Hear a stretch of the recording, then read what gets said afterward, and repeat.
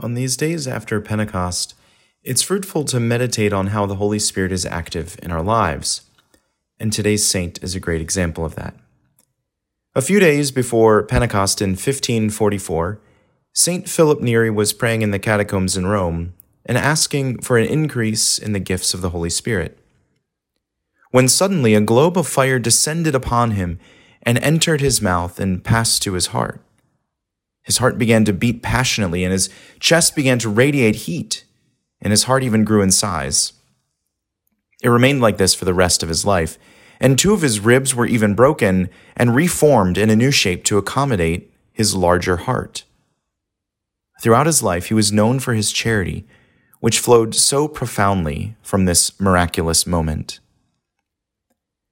We might not have such an episode in our lives, but our hearts can still burn with the fire of God's love, and our hearts can still emit such a warmth of the Holy Spirit that others will naturally be drawn to God.